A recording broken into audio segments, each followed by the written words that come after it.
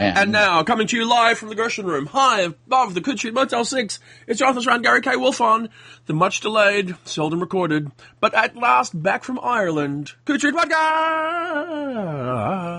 Hey, Gary. Ireland was fun. I enjoyed Ireland. I enjoyed the very crowded venue for the WorldCon. It seemed to me that the first time I walked into the convention center in Dublin, which is not the largest convention center that the WorldCon has ever been at by some measure, I noticed long lines of people everywhere. And my first thought was George Martin is doing something. And then the next day, that afternoon, I saw long lines of people everywhere, and I thought, George can't be doing two things. And I finally realized the system of lining up to get into every panel made the entire main floors of the convention look like airline terminals during thunderstorms. But once you got in, the programs that I was on and the one or two that I was able to get in seemed as solid as any WorldCon I'd been to. Yeah, while there were, I think, two serious issues that came out of the 2019 WorldCon, I did have a terrific time. I mean, Ireland's a wonderful place to visit. Dublin's a great city. Any place that has high-quality Guinness is terrific. And there was a really interesting array of people. I mean, I think Dublin stands as a great follow-on from the 2014 London WorldCon, another large, busy, bustling, diverse convention, and it speaks to the health of WorldCon overall in a very positive way.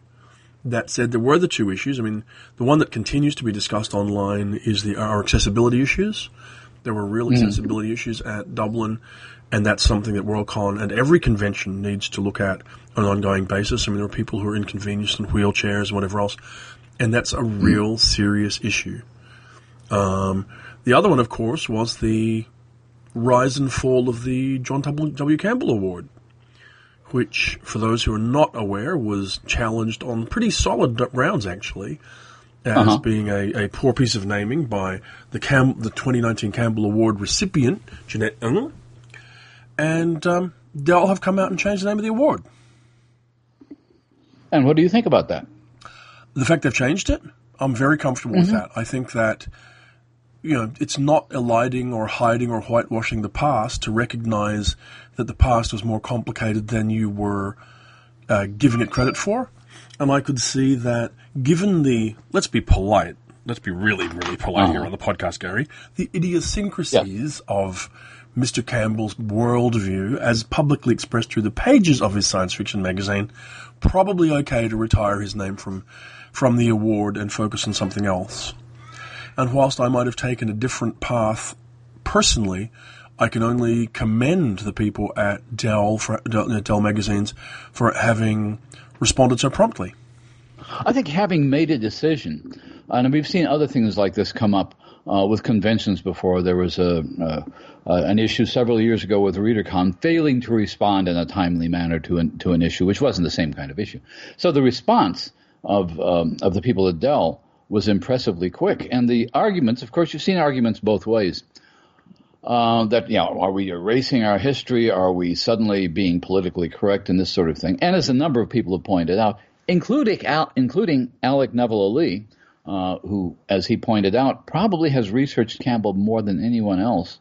And he suggested a year ago that maybe this isn't the best person to be naming after an award for new writers.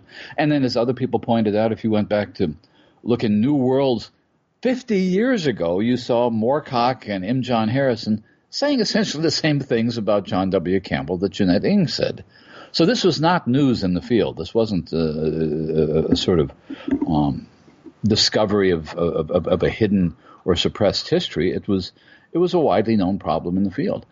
I do think, though, that when the people who are upset about it, it's interesting to look at why they're upset. I don't think that anybody seriously believes we're trying to erase Campbell from history any more than changing that seems to be the knee-jerk response. I think there is there's a feeling that attempting to address these issues is a lefty, snowflake, progressive, political correctness run amok kind of a thing. And then there's the other view that says, sort of, well, we are judging, why now? Or why make change? It's a great tradition. The award's been going since the 1970s. And I think it is a different time. And you could question whether Campbell was ever a great choice. I think.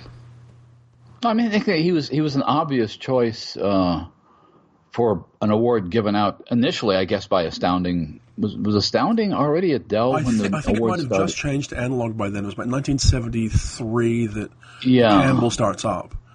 And look, fair enough. The people who were running analog at the time, Dell's predecessors, probably thought it was a fairly reasonable choice. They hadn't really paid much attention to the kind of absolutely bonkers, insane kind of things that Campbell supported, or his more vile and appalling views.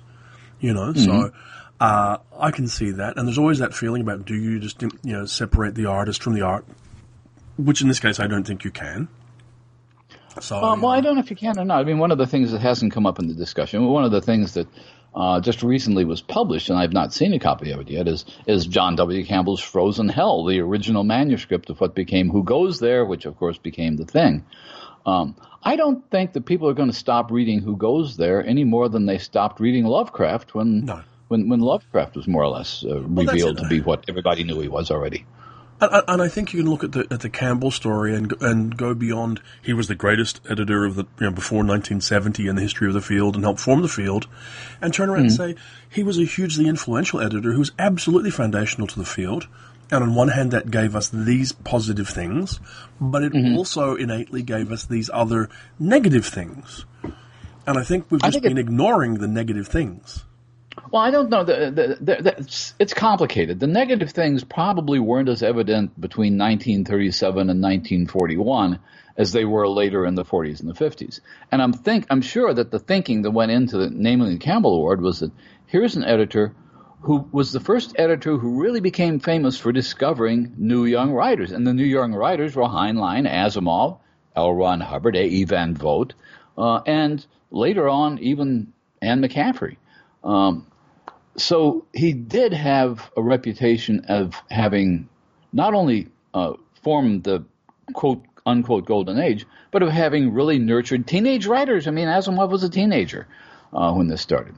The problem is that was only a small part of his window. I think the real reason people were upset, and I think the reason passions got as high as they did, was that some of the people who felt that Campbell had invented them felt that their whole heritage was being erased. It was like attacking your grandfather. There's a certain group of people, most of them my age or even older, who think that, okay, everything I knew and understood about science fiction derived in some way from John W. Campbell. And I think that the more narrow you make your reading as you get older, the more that seems to have an enormous emotional valence. So I think it felt to some people, I'm sure, like this was a personal attack on the science fiction that they believed they inherited and practiced. And I suppose if you, on the other hand, point it was. Up to a point it was. But my point is, if you were to ask a group of science fiction writers of different generations, who among prior generations of writers helped invent you, the Jeanette Ng generation would not think of Campbell. They probably wouldn't think of Asimov or Heinlein or Clarke or even Bradbury. There's a generation of writers who came up. You talk to, I don't know, somebody the age of Kim Stanley Robinson, who's not quite old enough to have been a direct Campbell heir, but he might have been influenced by people like John Brunner, for example. So I think when people attack your ancestors, you feel like if people attack those who you emotionally feel to be your intellectual ancestors, that comes across as a personal attack on you. And I think that's why some of the emotions ran so high. I'm sure that's true. I'm sure that if you feel that you've descended from that tradition, if you feel like you're still working in that tradition, because one of the great truths is whatever movements we see in the field, all of the other work is still being done. Campbellian science fiction is still being written and published quite successfully, so that hasn't changed.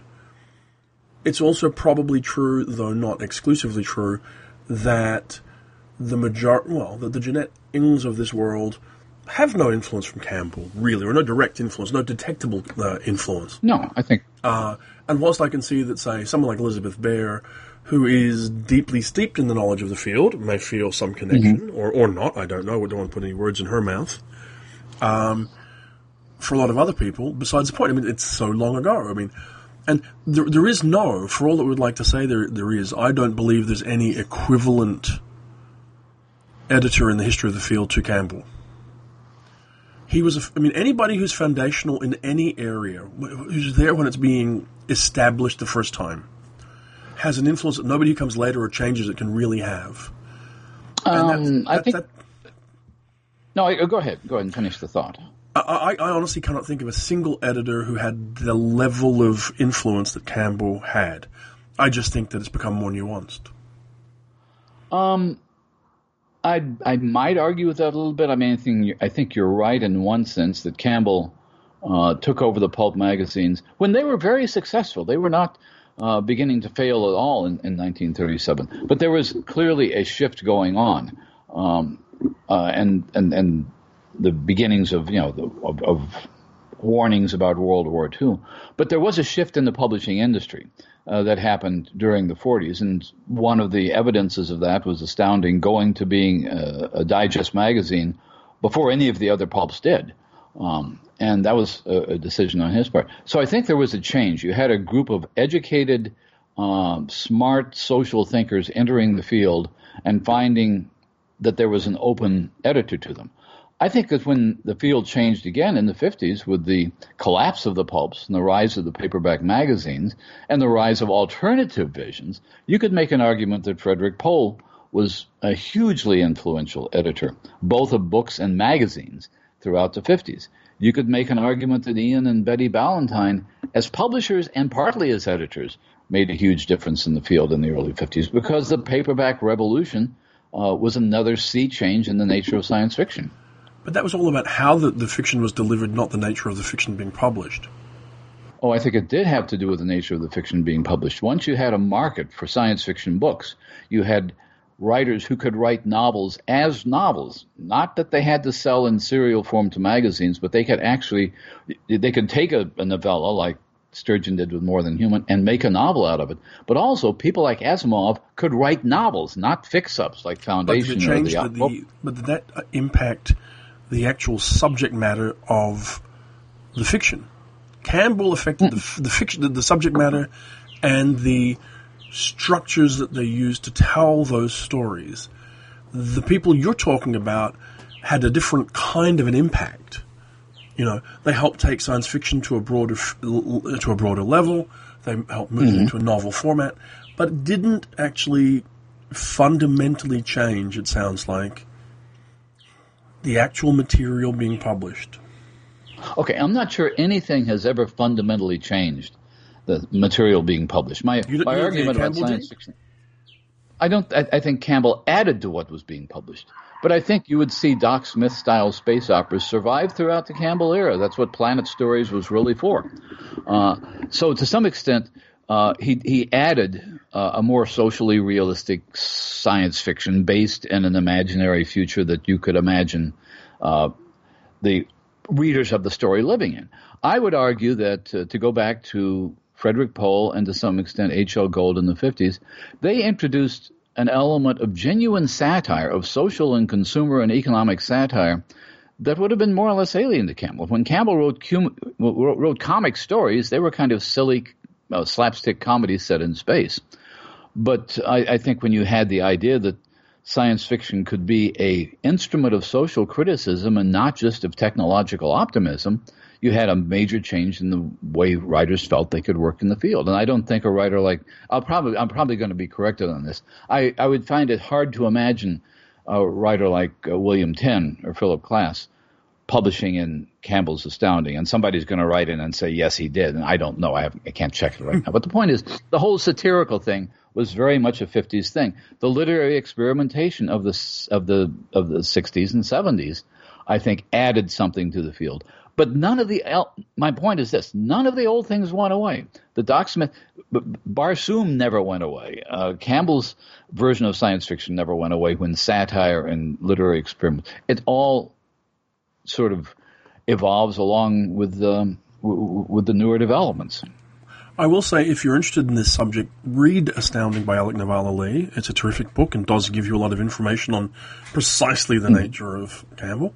Let me ask you this as well as a follow-on. Do you think this begins to really push the idea that all of the awards that are named after any particular person should be possibly renamed? I think that's always been a good idea. I mean, the controversy started really with World Fantasy Award, which isn't even named after anybody, but it was a bust of Lovecraft, and it seemed to me to be entirely reasonable when Lydia Okorafor pointed out that she's being given an award in the shape of a person who would have wanted her dead. So that was an easy one to do. Since this happened, I've seen a couple of tweets from people who were shocked to discover that the Tiptree Award is named after a murderer.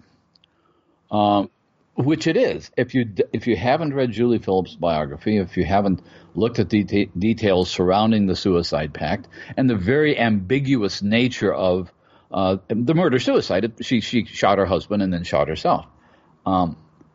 And looking at only part of it, then you're going to say, well, yes, she did kill her husband, but it was part of this really complex, dark life that she led. And other people I've heard even complain that why are we giving a feminist award in the name of someone who hid behind a male pseudonym? None of these, I think, are particularly valid arguments, but they wouldn't be arguments if you didn't have the name to begin with. I think that the Arthur C. Clarke Award has come under – there's been a huge amount of debate as to whether he was actually a pedophile while he was in England, who his partners were when he was in Sri Lanka, all kinds of historical what's the word I'm looking for? Just detailed research into what his personal behavior was like, in the hope or the assumption or the fear that you might find out that Clarke was anything other than a gay British writer who was apparently terrified at the suicide of Alan Turing and decided to move to Sri Lanka in the 50s. Do we need to know this? I think it also raises another question, I think, and that is one of the reasons ostensibly for naming an award after somebody is to honor them. Mm-hmm. Is it, at least in the modern era, an honor? Are you, in effect, opening them up to some form of examination that maybe somebody wouldn't need or want? I mean, there were a few names bandied around to replace the Campbell's name on the Campbell Award before Analog made the decision they did. And I always felt that adding a name was a problem. And even if the people who were being honored were happy with that decision, you still created a situation where they would then become scrutinized in ways that they didn't really need to be. Mm-hmm. And I think people that... one of the names that was suggested was a very well-known editor and friend of both of ours who would never have wanted his name on an award at all. And most of the people I know wouldn't. I think there's a distinction to be made, though. When you name an award, let's say after John W. Campbell, you immediately created a conflict of interest. The award is really there to honor the winners of the award year to year. It's not really to honor the person who you believe the award should be named after. The exceptions, it seems to me, for example, had somebody suggested that the Dell magazine group decided to call it the Dell Award, I don't think anybody would have argued. As a matter of fact, the undergraduate science fiction writing award that is given out at ICFA every year is called the Dell Undergraduate Science Fiction Writing Award. I don't think anybody objects to the Booker Prize being named after, I think, a food company in England because they paid for it. They invented it. They decided they founded the award. Nobody complains about Pulitzer Prizes. Nobody looks into Joseph Pulitzer's personal life because the award isn't to honor him. The award is to recognize that he founded it. And the same thing's true with Alfred Nobel. We're not trying to honor Alfred Nobel. It was his award to begin with. And it's legitimate, it seems to me, for somebody who founds an award and sets it up, and if the award survives over decades or more, to keep that award. I'm not sure that when you go to the Man Booker Prize, I'm not sure that awards should be renamed when new people infuse money into them, because then you get into an insane situation like we have with American football stadiums, for example. It's one thing to have a stadium which is, to use my two examples here in Chicago, this is what can go wrong with renaming things in honor of people. Wrigley Field has been here for 110 years, almost, and it was named after a chewing gum magnate, but he built the stadium and he built the Chicago Cubs. The Chicago White Sox, our other baseball team, is now playing in a stadium called Guaranteed Rate Field, which is, it's okay. No, that's not right. And I think naming an award after whoever decides to infuse money into the award is a mistake. But my point is, I have no trouble naming an award for the person who sponsors the award, because you're not honoring them as creators, you're honoring them as benefactors. Sure. I mean, I think my own solution to the Campbell situation would have been to actually let the Dell people take their award, and then I would have set up a Best New Writer Hugo. That would have been my own preference. Mm-hmm. But what they've got is a reasonably decent solution to a problem that needed to be resolved. I mean, I still think that there is now a question hanging over the other Campbell Award. Does it get renamed as well? Different group of people, different kind of an award? That's a good question. I'm guessing that the Gunn Center for the Study of Science Fiction is a very historically oriented group. My guess is that James Gunn, without having consulted with him, probably would prefer to keep the name the Campbell Award attached to it. I don't know what the other people involved in it, Chris McKitterick and Kitch Johnson and Michael Page, might want to think about it, but it raises, and it's also, that's an award for a novel, which is slightly different, but not much. Not much at all. I mean, I would, in fact, I'd very strongly argue that if the argument to change the name was valid for the Best New Writer Award, it's valid for any award. Mm-hmm. You know, the actual rationale is the same. So, you know, who knows? We shall wait and see. Well, the other award given at Kansas, interestingly enough, is one we haven't talked about and I haven't seen discussed, and that's the Theodore Sturgeon Award for short fiction. Yeah. And that is, again, Sturgeon, phenomenal short story writer who arguably has influenced a younger generation of writers. A number of people I've talked to grew up reading Sturgeon. Samuel Delany owes a lot of his interest in and capacity for writing character, he says, to Theodore Sturgeon. And yet there are odd things about Theodore Sturgeon's life, some of which seem way ahead of his time in terms of his attitudes towards gender fluidity and sexuality, others of which seem kind of odd, like his late life devotion to astrology and New Age stuff. So sure. The question is, do we start digging around and finding things to object to about Sturgeon? I don't know. Okay. I agree with it. I agree the simplest solution would have been to have to reinstate the Best New Writer Hugo, which was discontinued in, 1959 or something. It was only presented, I think, twice. It was presented to Philip Jose Farmer once and to Robert Silverberg. And then there was a no award, then it was cancelled. And it was cancelled, which is a bit odd. I'd like to know the real story behind that kind of politics. I'm sure there is a real story, but my hypothesis with the Hugos always is that they hate to double recognize things. And so if a Best New Writer's work is eligible for the fiction categories, then probably it's eligible for other things too. Or shouldn't be eligible for something else. Yeah. Okay, anyway, so the other thing that's been on my mind in the last week or two or three has been space opera, right? Now, as you know, Bob, I did 2 space opera anthologies, or overt space opera anthologies, in 2007 and 2009, the New Space Opera and the New Space Opera 2, with Gardner Dessoir, and have done other books which anthologies by now. Well, old at least. And a couple others which have been space opera influenced and everything else. And I noticed this year that there's a whole swag of, I don't want to say newish, but certainly contemporary space operas coming out from Arcady Martin, from Max Gladstone, from Elizabeth Bear, from whomever else. And you look the whole trilogy of Yun-Hao Lee's trilogy. So it's this is the danger. I would have said this to you at the time, but it's marketing. The minute you call something new space opera, 10 years later, somebody is going to come out with a newer space opera, and then what do you call it?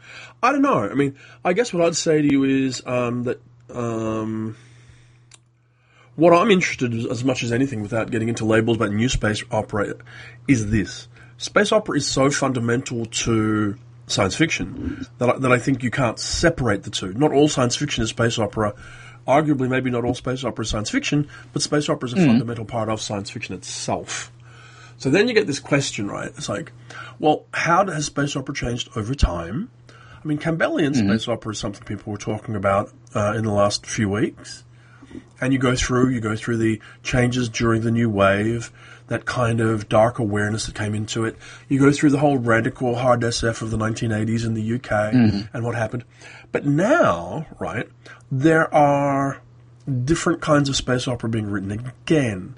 There are that have all of that garish brightness. I mean, the Max Gladstone novel, Empress of Forever, which I'm reading right now, is enormous fun and is classic sort of science space opera. And in fact, not just, like almost Bat Durston kind of science space opera.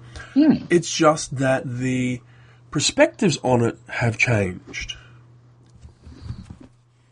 You know, the kind of POV characters involved. I think okay, that I think is a crucial difference, and it goes back to the point I was making earlier about science fiction traditions never disappear; they just evolve, they mutate. I mean, the space opera as we know it was, invented. Well, you could argue it was invented as long ago as 1914 or whenever it was. Doc Smith wrote the Skylark before he ever got it published.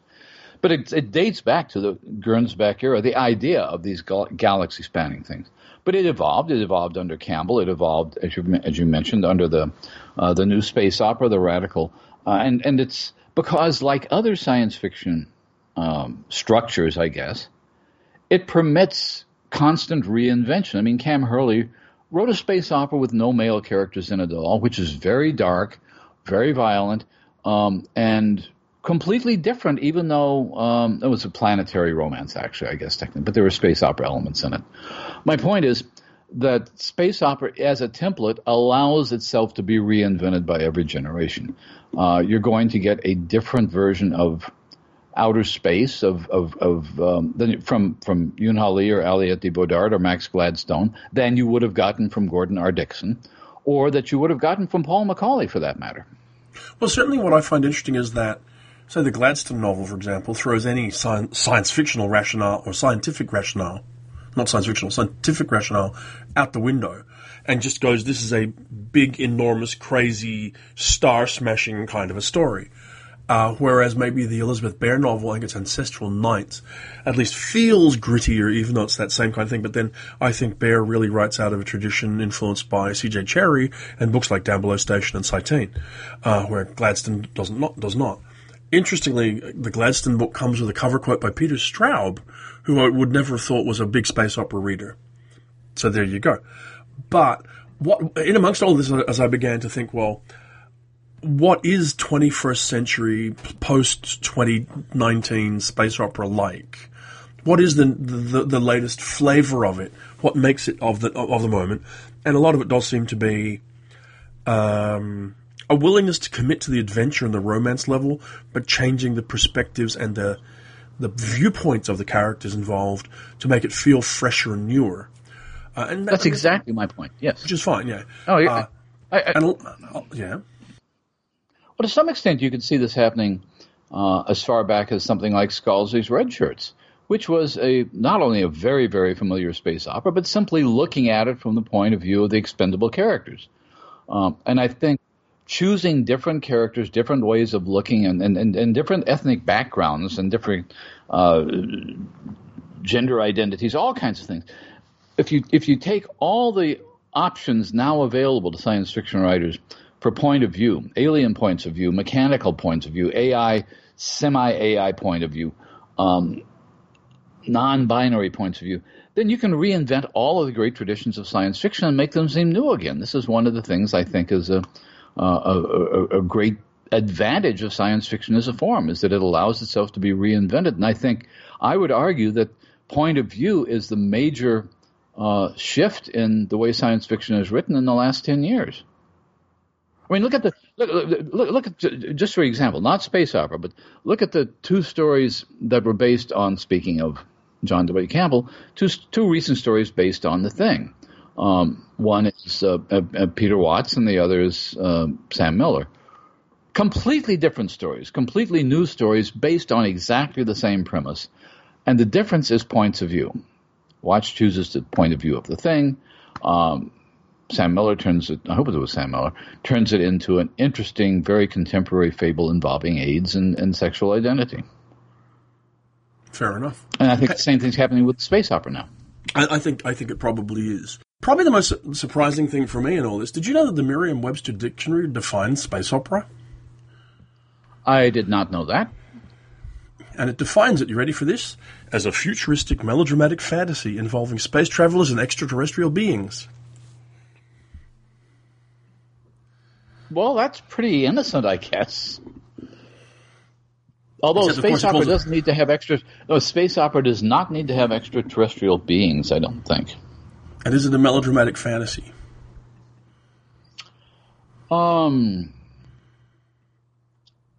Well, melodramatic, I think you could make an argument that space opera by the nature of its tradition is melodramatic, yeah. Yeah, I think that's fair. Fantasy, you could make an argument that you could make an argument that it's, as you suggested, I think, recently on Facebook or somewhere, maybe it's just a heroic fantasy branch of science fiction. I'm torn on this because I think it's a little bit too easy to say that it's just a fantasy. There is something fundamentally science fictional, even though there's nothing fundamentally scientific about it. You know, I think we've certainly got to the stage where nobody believes we're ever going to go to the stars or encounter aliens and have vast intergalactic wars in any kind of serious way. That's just madness. However, what we can say is that it's sorry, we're having problems with a cat here. What we can say is that space opera is fundamentally of the stuff of science fiction anyway, because it uses the iconography, the memes and themes of science fiction. You know, it feels like epic fantasy. It's the epic fantasy wing of science fiction, if you like, because whilst you need to be consistent and you need to use the icons of science fiction, it doesn't need to be scientifically plausible in any way. Well, it does in some way. I mean, I think you're right in the sense that when somebody invents a massive science fictional concept like Dune or Pern, by the time people have read the third or fourth novels in the series, they've forgotten that this ever started out as science fiction, and they feel like they're reading epic fantasy. I would argue that its scientific plausibility is a very rubbery term, in that if you go back to Vernian science fiction, or even some kind of Campbellian science fiction, at least what he said, that for a long time science fiction wanted to be based in events and social and technological developments that were thought to be possible. In other words, science fiction was the literature of the possible. You'd hear that again and again and again back in the 40s and 50s. Now I think it's sort of shifted into not impossible. We don't worry about whether it's really possible anymore, but you can't really disprove the idea that we'll be involved in a galactic war sometime thousands of years in the future. It's just too much fun to write about, so we're going to, act as though it's completely plausible. Well, the thing is, first of all, I would acknowledge that one of the risks with this path of thought is that you start creating some sort of hardness spectrum.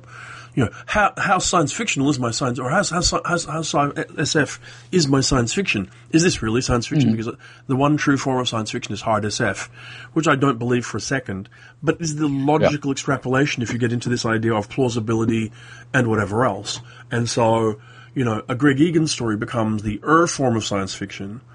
And as wonderful I think as Greg's work is, I don't think that's fair on anybody else or is accurate. And it ignores the fact that, again, the Campbellian school of science fiction deprecated some of the sciences in favor of some of the others in terms of how important they should be to science fiction. So that physics and chemistry were the most important things as opposed to anthropology or chemistry or whatever else, right?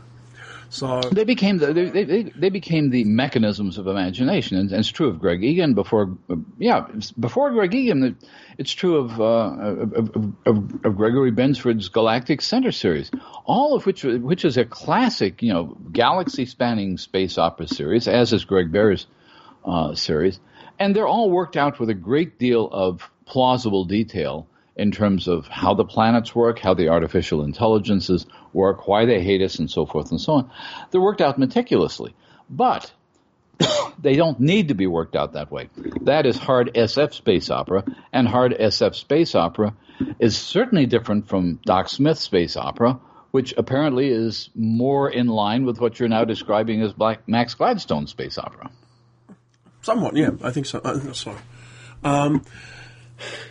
One of the things I don't love about this discussion, even though I'm interested in where space opera is, and I'd like to, I would like to think there was more to 2019 space opera than simply a change of perspective. I think change of perspective is valuable, but I'd like to think there was, but I've not really been able to put my finger on anything specific yet. I would like to know when you do, because I've not read all the books you're talking about now, so I'm sort of going on what I've read, and I've not read a space opera recently. I would argue that the shift in perspective is crucial. I think it's a major shift in science fiction.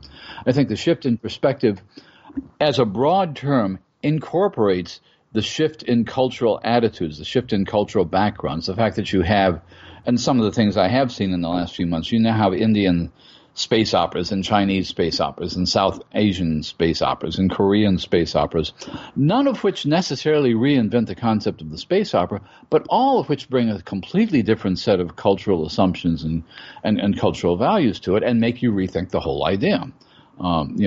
Conquering the universe is one thing if you see yourself as a conquering nation, such as Britain and the United States have done. Conquering the universe is another thing entirely if you tend to view yourself as a nation which has been repeatedly conquered, such as India or parts of Africa or parts of China.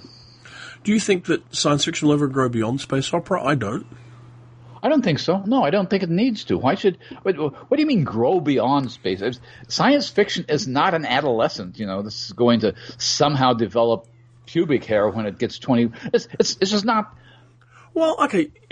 Literature doesn't too much like grow that. The way. There are types of stories that we've set aside over time that have become less prevalent in science fiction.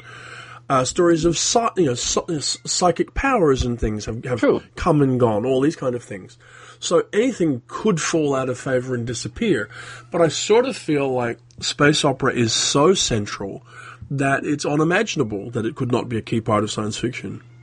I agree, and I think there are science fiction themes that are like that. I'm not sure that the psychic power thing was much more than a spin-off of wish fulfillment and some crazy experiments that were never replicated. But the other theme, which I think is right up there with space opera, in fact, even more so, is time travel.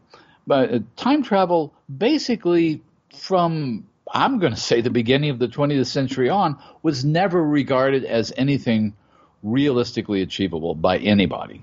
You could come up with all kinds of high-tech or high-concept means of communicating back in time.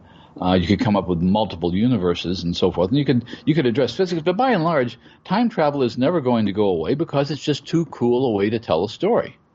Well, also it's fundamentally structurally useful at times. I mean, I think some of the ways that time travel is being used right now is really quite fascinating because I can think of a couple of stories lately that have been not about the going back in time to go, gosh, well, let's see Jesus or let's see if we can change the outcome of the Second World War, but have been about subtly influencing the future and how we survive the problems that we currently face.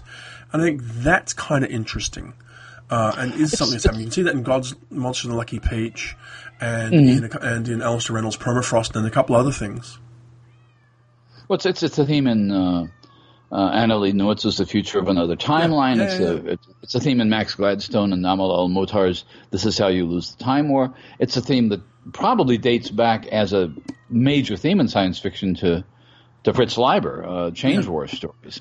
And it's a great idea because it has to do with how do you go about creating the world that you want, or how do you, in the case of Anna Lee Nowitz's novel, how do you keep the world that you want to live in from being destroyed by people who want to create their own timeline? So there are serious questions about history and causality and all sorts of things that are quite literally thought experiments. And I don't think any of these people, actually in Anna Lee's novel, she imagines that time travel, she has a completely magical version of time travel. There are these sort of plates of rock that exist in 7 or 8 places around the world that have always been able to vibrate at a certain frequency and send people to different places in time.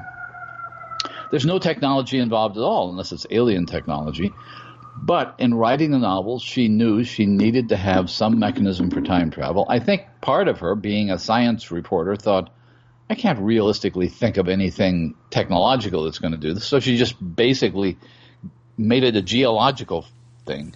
Fair enough. Well, if space opera and time travel are always going to be with us, let us segue out for a second, because we should run towards the end of today's podcast a little with maybe touching on what we've actually been reading lately, because people listen to this crazy podcast, Gary, theoretically to hear about what they should be reading right now. Have you been reading anything of value, interest, merit, or whatever? I can start talking about what I was reading today. Was the second volume in Walter John Williams's Quillifer. I don't know how many there are going to be, but there are 2 of them so far. It's called Quillifer the Night, which is interesting because it seemed clear from the first one, which most people saw these in terms of Flashman kinds of swashbuckling comic picaresque adventures with a interesting hero. Now it's becoming clear that this is more like the Renaissance. There's some science fictional ideas in it. There's a kind of business about how the cosmos works and whether or not we're the center of, whether or not the crystal spheres are what the stars and planets are suspended from. So it's interesting to me when a writer like Walter John, who essentially, even though he started with historical fiction, has spent most of his career as a science fiction writer, when he turns to historical fantasy or pseudo-historical fantasy, some of the science fiction still comes out. He still wants to deal with the problem-solving issues that he wrote about as a science fiction writer. So now you get to name one. Well, I just read Dave Hutchinson's The Incredible Exploding Man. Now, Hutchinson, I think, has established himself in recent years as one of the best science fiction novelists coming out of the UK. Very politically aware. His Fractured Europe series is a contemporary classic, even though it's not been really recognised outside of the UK as much as it should have been. And this new book is a really classic British science fiction kind of a book. It has that quiet, pastoral kind of tone to it at the beginning, and then a twist. It's the story of a journalist who is hired by a Elon Musk, Bill Gates type billionaire to write a book about a science project, a big science thing like a large Hadron Collider style project that's being undertaken out in this area where they've built their own town, and how it goes awry. The only thing I mean, without spoiling it too much, is I don't know that I love the way it concludes, but certainly the first 80% of the book's terrific. Well, one of the things because this is a titling problem that I may not be the only one that has this problem, because I do have an arc of it. I haven't looked at it yet. My first thought was, Return of, does that mean it's a sequel to something? But it's not. It's not. It's not. It has to do with the structure of the story and what happens when the large science experiment actually is turned on for the first time. Okay. Let me suggest another one. If we haven't talked about this before, because we might have, because I think it's a September book, and that is Alex Harrow's 10,000 Doors of January. And it's because, again, as I've said before, this happens to me. Fortunately, if I'm lucky, a couple of times a year. I didn't know who Alex Harrow was. I've now read the story, I guess, that was in Your Year's Best. and I've read that novel. And it's just a terrifically delightful celebration of books and writing and to some extent American history. Yeah, I mean, I'm holding the galley of the book in my hand right now because I was reading it too. I mean, I'd read the same story that you had encountered, and I'd not really heard of Alex much before this, and her debut novel is just delightful. All about multiverses and librarians and all that, and I can't recommend it highly enough. I think it's one of the 2 or 3 books that are most likely to end up on the World Fantasy Award ballot next year. No, it's a remarkable and very enjoyable book with a terrific central character, I guess to say. Yeah. What else did I read? I've been reading. I read Angel Mage by Garth Nix, which isn't out until October, which is his adult science fiction novel. Has a really interesting and engaging sort of idea of magic and how power is derived through icons from these angels and this quartet of people who are caught up in the story, and is as engaging as any Garth Nix novel ever is, and which I would strongly recommend. Well, let me throw out another one because I just noticed while we were talking that I think this is a September title also. We now have a third anthology from Dominic Parisian and Nava Wolf, who, congratulations, won the Best Editor Long Form Hugo Award this year. Nava did. And The Mythic Dream is interesting to me, and I'm curious to have your view on it as an anthologist, I guess. It basically asks the contributors, many of whom have been in an earlier Parisian Wolf anthology, to write something about a myth, to write a story based on a myth. And it strikes me that that's almost telling a writer to write anything you damn well please because you can connect anything to a myth. And on the other hand, makes me think, how many anthologies like this are there? And is there anything new to be said? Okay. Answer to the second question. Of course there's something new to be said. They wouldn't be myths if they didn't work forever for generating new stories. But it has some terrific stuff in it, some of which is, there's a Jeffrey Ford story which is clearly based on the myth of Sisyphus, using Sisyphus. But there's stories in it which completely reimagine the myth in contemporary terms. And one of which is, I think, possibly the most powerful story in the book. Is a very contemporary story without that much fantasy element in it, by, not surprisingly, Alyssa Wong, in which, if I'm not giving too much away, the myth of Actaeon, who basically was torn apart by his own hounds because he accidentally spied a goddess bathing, is turned into a social media kind of revenge story, which is both very satisfying and very disturbing at the same time. So one of the things I think it's interesting about the anthology, and this is why I wanted to ask you as an anthologist, is it seems to me they put their trust in their authors to come up with something completely original, even though I can't imagine that they had any idea what it would look like when they sent out their RFPs. I'm not still entirely sure what the question is, but yes, I think so. I think that, you're right to say that they've selected a story frame that gives authors freedom to do what they're going to do, and then they've invited a group of people that they can trust to deliver that. And you don't know how many stories they cast aside along the way before they put this book together. And I do think it's probably of the trio of anthologies that they've done together, Dominic and Nava, the strongest of them. It's my least favorite title, my least favorite cover, but probably my most favorite actual book. And I think it says a lot about not having too much novelty in your anthology idea, and having a spine, like a conceptual spine for it. In this case, like myths and legends, whatever else. But the freedom to do whatever you're going to do. I think that's really important, and that's what they've given writers here. I think that Indrapramit Das's story, Kali Na, is one of the real highlights of the book. A really excellent piece of science fiction. And that's the other thing. I mean, they've been flexible enough to say this can be science fiction, this can be fantasy, this can be whatever.